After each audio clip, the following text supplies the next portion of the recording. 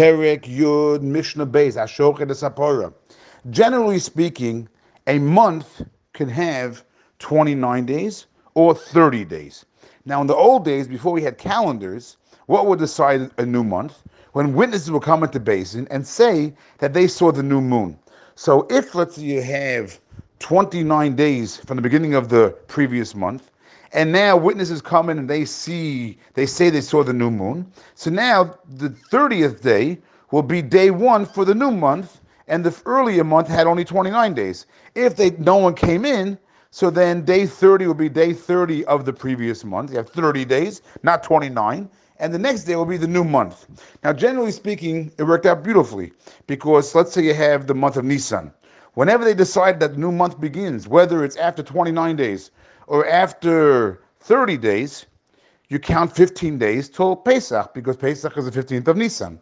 The problem is when you get to Rosh Hashanah because Rosh Hashanah is the beginning of the month. So you have to know right away. So what did they do?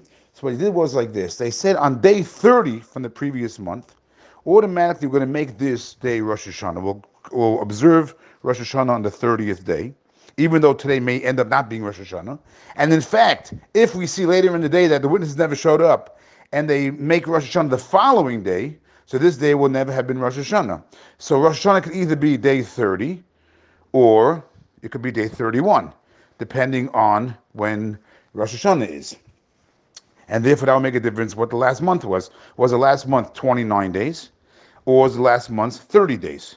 So in our case, in our Mishnah over here, what happened was it's the end of the Shemitah year. The end of the year before Rosh Hashanah. Now comes a fellow and he wants to buy an animal to have to eat for the Yom Tov. So he goes with a few people and they're going to chip in and buy this animal. But one guy ended up paying for it. One guy paid for it. And when he gives everyone their meat, then they'll owe him the money. One guy paid, everyone else is going to owe him. So it's like a loan.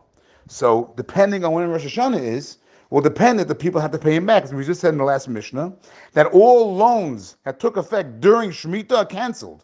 So if that 30th day, when he paid for when he took the meat and gave it to the people, on the day 30 he distributed the meat to everybody.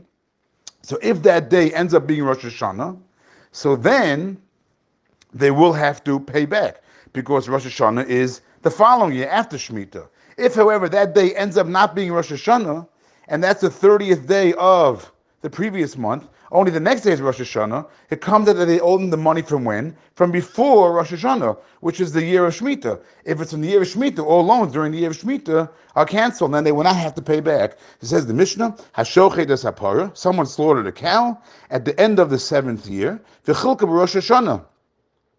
And he divided it up amongst the people that they agreed to divide it up with on the first day of Rosh Hashanah, meaning on the 30th day from the previous month of Elul. So what do we say? If the month of Elul is extended, meaning it goes through all 30 days, comes out that this day was part of the previous month, which is the year of the 7th year, and therefore Mishamet, it will be canceled. V'im lav. However, if the 30th day is not going to be from the previous month, it's going to be from the new month, then Eina Mishamet, then it will not be canceled, because for the new month is after the Shemitah, and all loans you have to pay back then.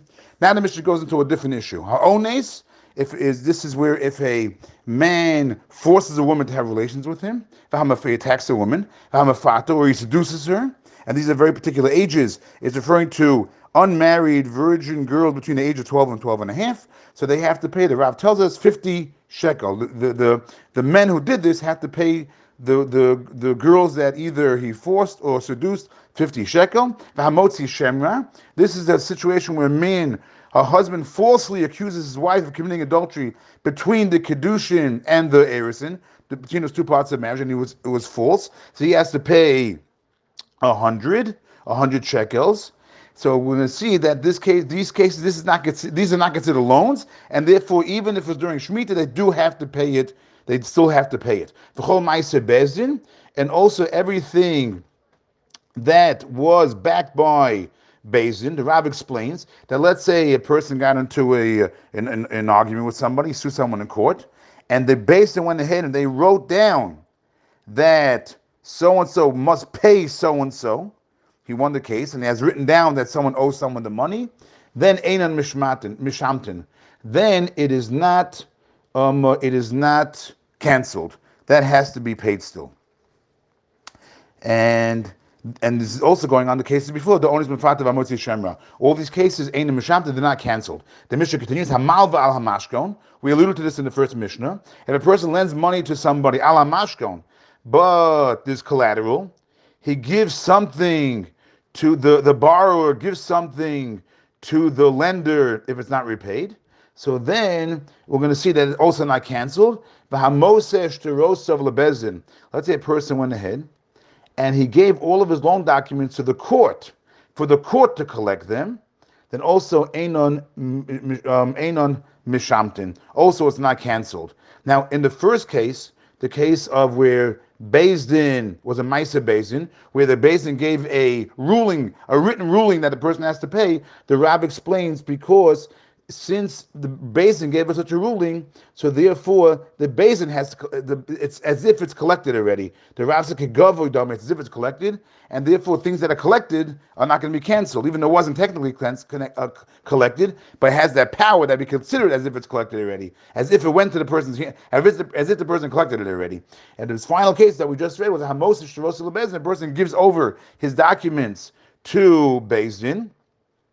He gives over the Beis Din, einan mishamtin. Also, those are not canceled. Why? So the Rav brings a pasuk over here that if you bring your documents to Beis Din, for the Beis Din to cancel, for the Beis Din to collect them, to collect them, so you're not collecting them. It's going on the Beis Din to collect. Therefore, they will not be canceled either.